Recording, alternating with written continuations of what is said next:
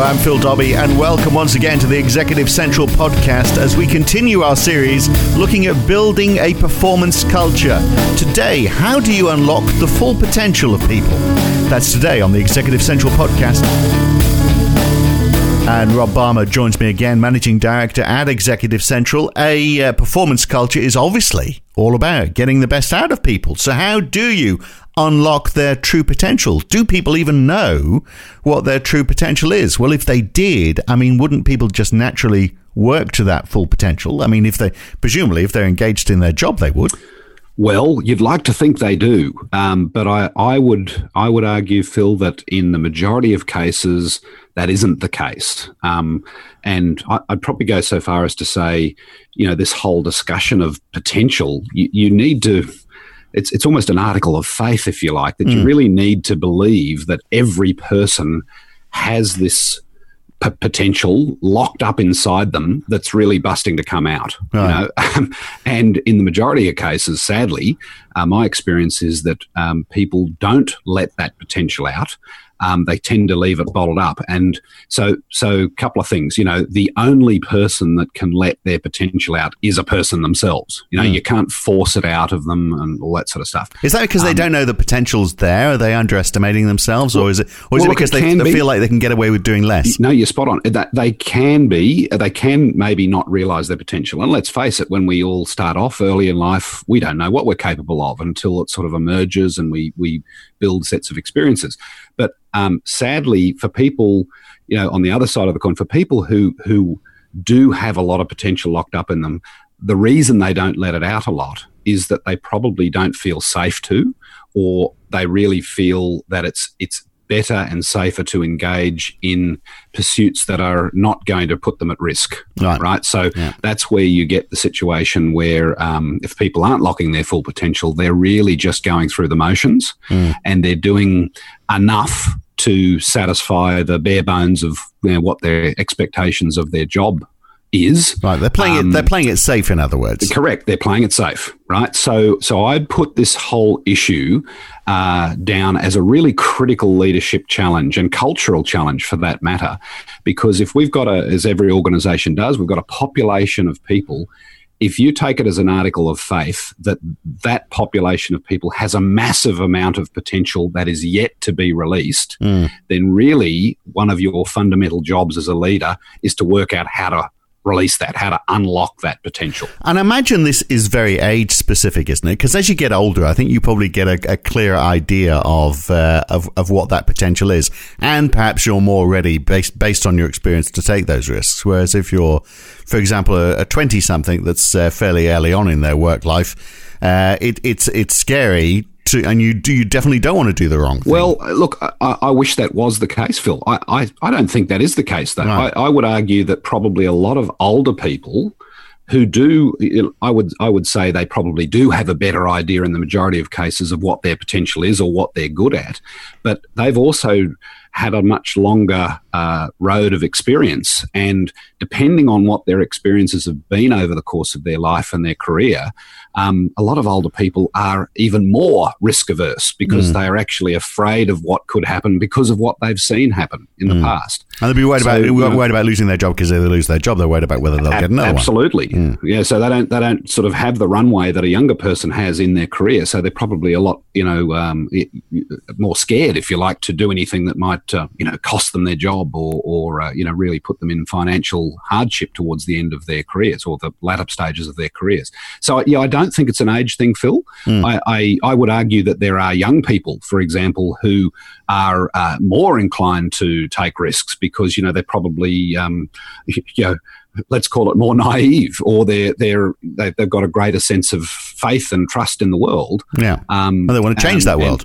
And they want to change that world. That's right. So, there's a lot of studies and research done into the millennials generation and Generation Y even, saying those generations, they're a lot more they're more impatient, and they're not prepared to just sit back and accept things as, oh, this is the way it's always been. Yeah. And, fundamentally, I think that's a good thing, provided it doesn't go too far and they get impatient to the extent that it's detrimental. Yeah, okay. I only mention the age thing because I feel like I have a clearer understanding of my potential the older I've got, Yes. and I have taken more risks. But maybe I'm a little bit unusual. It's a bit different when you work for yourself as well, of course, because you have to take risks, otherwise you don't survive.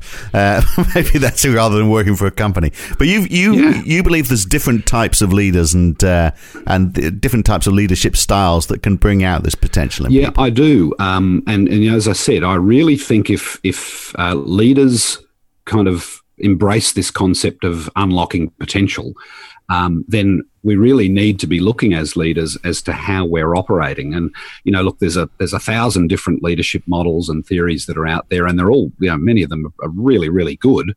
I think that the challenge is it's often hard to stay across what they're all saying. What we've done in Executive Central is we've organised a sort of a simple framework that talks about 3 basic types of leaders.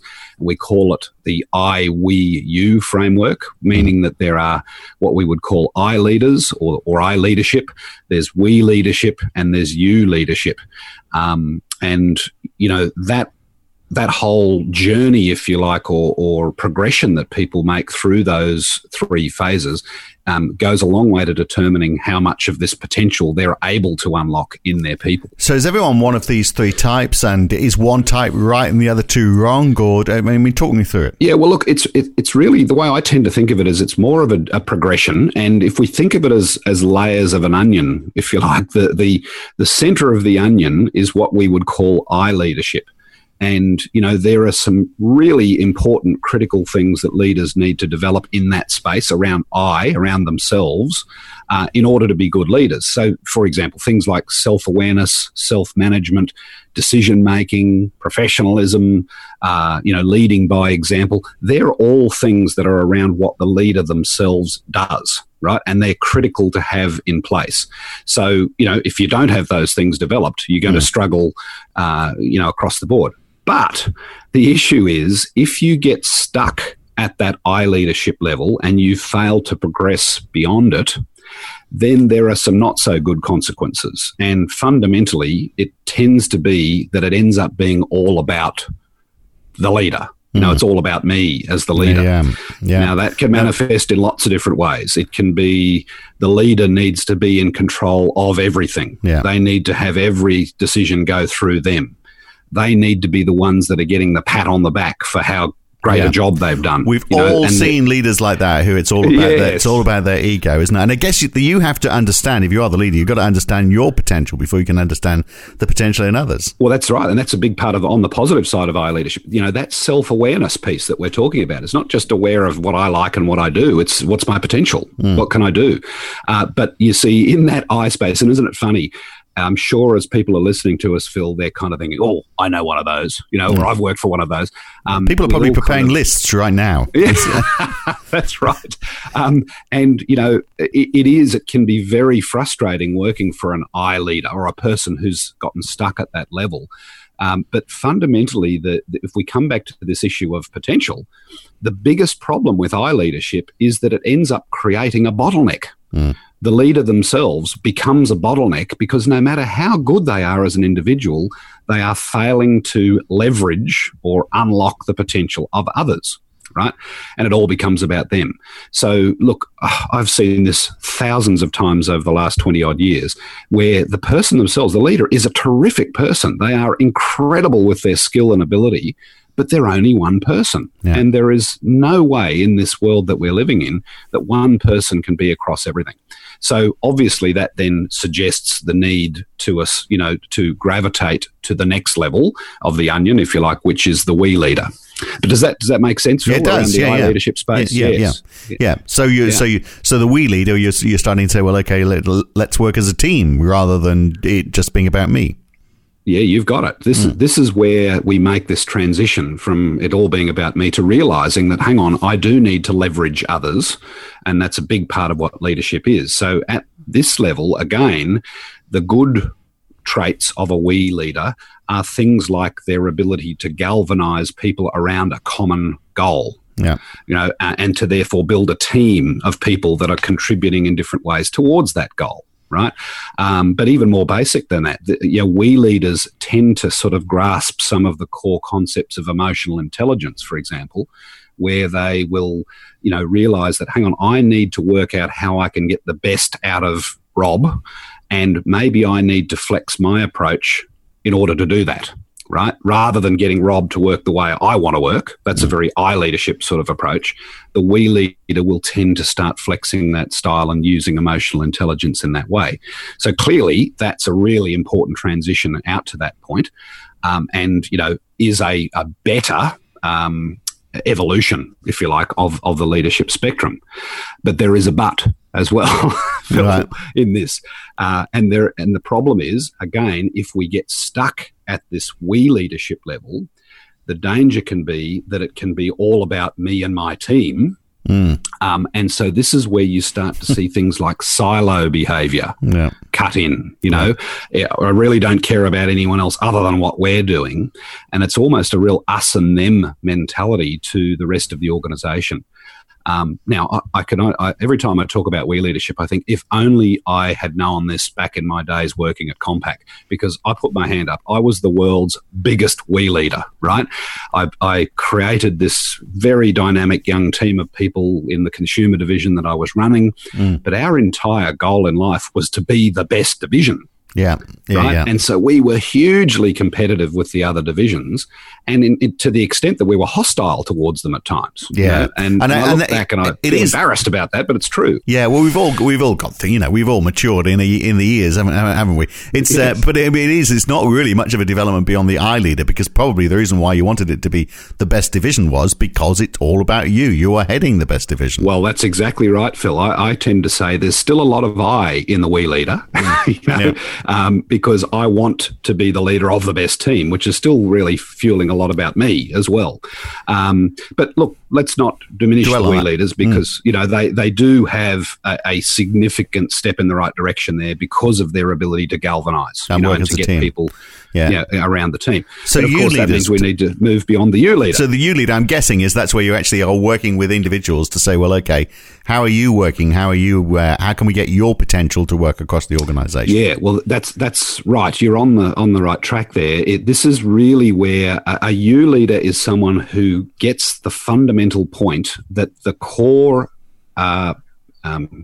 goal of their role is to unlock the potential of everyone else. All right. Now, that's not just their own people that they're leading. That's everyone else. That's their peers. That's leading upwards in the organisation. So this is where you start to see things like people's ability to influence, their ability to lead and manage change and really get people on board with change. But, higher, if you want to think, this is really taking an organisational perspective to things. So strategic thinking kicks in here. Innovation, that we've spent a lot of time talking about in other podcasts. A you leader is someone that's thinking at that broader level, which is all terrific, by the way, but it's a hell of a lot easier said than done. No, it sounds great. It sounds like an ideal. I'm just thinking, are there any organizations like this where you have people who are saying, well, not only how do I do my job the best, how do I get other people to do their job the best as well, so that we all, as a group, really outperform. And that means you have no office politics whatsoever. Everybody is just looking out for everybody else. I'm not sure an organisation like that exists, does it? Yeah, well, look, I think they do. They do exist, or at least parts of organisations exist. Let's all go and work for them. Yeah, well, I tell you what, they are the most sought-after places to work for. Yeah, I'm sure. So it's interesting, organisations will spend a lot of time trying to measure the engagement of their staff and the quality of the culture and all that sort of stuff. And we've done a lot of that as an organisation ourselves, working for clients. And I can tell you where the you leaders are, because you can see it in the picture of their culture.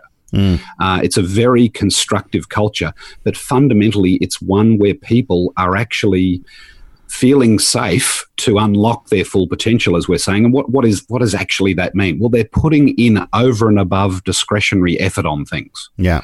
This is where they really do believe in the cause. And they trust in people in the organization as well, I would have thought, to be able to do that. That's the key word. That's one of the key words you've just used there, Phil, is trust, right? And I kind of want to, if you really break this down, I'll come to this in a moment, about how much of someone's potential ends up getting unlocked, if you like. I've sort of created a little formula, which I'll hit you with. But just before we go off the U leader, the fundamental thing about the U leader themselves is that, in order to do all those great things, they really need to have a very good level of self-confidence. In other words, they don't need other people patting them on the back all the time. They're confident in their own ability. They've got to have humility. They need to be resilient. They're happy to be challenged, for example. All of those sorts of stuff. So in some of the leadership models that are out there, things like transformational leadership and authentic leadership, a lot of those traits are really describing what we would call a U leader. Now, as I said, that's a pretty evolved creature, and there are probably times that, we all sort of span that spectrum at different times. So we would argue it's you have to have all of those layers of the onion in place. You can't just be sitting on the outside at the U leadership level without the ability to kind of tap into the we and the I as well. But if you are a U leader, you've earned the right to occasionally drop back into the we and the I space. So if I give you a very practical example, a U leader would be someone who tends to collaborate well and consult with people. So they'll go and get people's input and ideas on an issue or something like that. But if you stay out at that U leadership level, you'll be consulting until the sun goes down, constantly. And somewhere along the line, the leader then needs to be able to go, all right, well, look, I've heard everyone's thought. We've had a good debate. My call is that we're going to do this. Right. My decision is that I think we'll go this way for now. Right. Yeah. So it's like I feel like I've dropped into the I space and I've owned the decision, but I've done it after consulting. And that's a fundamentally different thing to an I leader who would turn up and say, right, this issue exists. Here's what we're going to do about it. Yeah. Right. And everyone goes, oh, yeah, fine, whatever. But they don't have any buy-in to it. Yeah, and buy-in obviously is crucial, isn't it? So, okay, give us the formula then, where trust is part of it. All right. Well, look, it's a very simple formula, but it basically says the potential unlocked in a person equals trust multiplied by energy. And that's it, right? Right. Now, in other words, trust meaning how much trust do they have in the organization, in the environment, and in the leader. So, because if they have high levels of trust, they're much more likely to feel safe, as we've said, to unlock their full potential. The energy part of it comes down to how much energy do they feel towards, what we're trying to do here. Yeah, which is where the buy-in comes from. Yeah, is it worth? Yeah, exactly. Is what we're doing here worth my energy to actually bother to go above and beyond? Yeah. Right. So if you just think about that, and what I like about a simple little multiplication sum like that is if you think about it in a multiplication sum, if either of those operators, the things that we're multiplying together for the non-mathematicians, is zero, the answer is zero. Yeah. Right. So you can have all the belief and energy in the cause, but if you don't trust the organization or the leader, you'll get no potential unlocked, and vice versa. We might have a great relationship and trust everything about the organization and the leader, but we don't think the cause is worthwhile. Yeah. So this is, if you, I suppose what we're trying to do with this formula is give leaders a way of zeroing in on what can I really do to not only unlock potential, but progress towards this U leadership. And, if we think about trust, obviously there's the honesty, dishonesty element of trust. So being honest and true to our word is important. But I think practically the more relevant things are things like, are we actually walking the talk of our stated values in the organization? If we say this is what we believe in and this is what's important to us, well, do we actually do that? Because you know what? If we don't, people's brains are pretty simple. We go, well, they say one thing, but they do another, so we can't trust them. Boom. End of trust. Yeah. Okay. Well, potential gone. So this makes a lot of sense. I guess the big question to ask then, just to round off, and I'm sure a lot of people have been thinking about this as we've been talking, is, I mean, asking yourself, are you actually a you leader? And can anyone be a you leader? I mean, you can. It just, obviously, you've just got, as you said, you've got to have the humility, a bit of the experience. I think probably a lot of it comes from experience, doesn't it? As you say, having been through those other two leadership styles first, and anyone could do it. Yes, absolutely. And look, I do seriously consider this as an evolution, and you probably never really cross the finishing line on this race. You know, you never, oh, right, I've broken the tape, I'm now a you leader. The truth is there are constantly different scenarios that a leader is going to be faced with, changes that are going on in their environment, et cetera, where, you know, you're challenged in ways that you haven't been challenged before. But I think it's being able to sort of sit back and go, well, if I look at this I, we, you framework here, you know, what do I need to be bringing to the party for this particular situation? How can I be in the you space? Where am I going to need to really tap into the we and the I as appropriate, right? Unfortunately, when people don't think about these things, that they'll tend to sort of blunder into it, and they might get it right. But more often than not, they probably don't. Yeah. And it has those sort of negative consequences of people ultimately just shutting up shop and saying, well, all right, we'll just do what we've been told here. We'll comply with what the leader is asking us to do. Yeah. And when that sort of stuff's up, we'll go, see, it wasn't my fault, it was his. Or hers, you know, and that's not a great positive culture to be building, Phil. No, absolutely not. 5 o'clock comes around, I'm right out the door because I don't care too much about this company. Yeah, very wise words, Rob. Absolutely. Great to talk, and we'll catch you again very soon. Thanks, mate. Certainly will. All the best. Doesn't he just talk a lot of sense? He's like the Dalai Lama of the business world. And that is the Executive Central podcast for today. More from me and Rob Balmer next time. Tell your friends, tell your colleagues about the podcast, and we'll see you next time. Thanks for listening.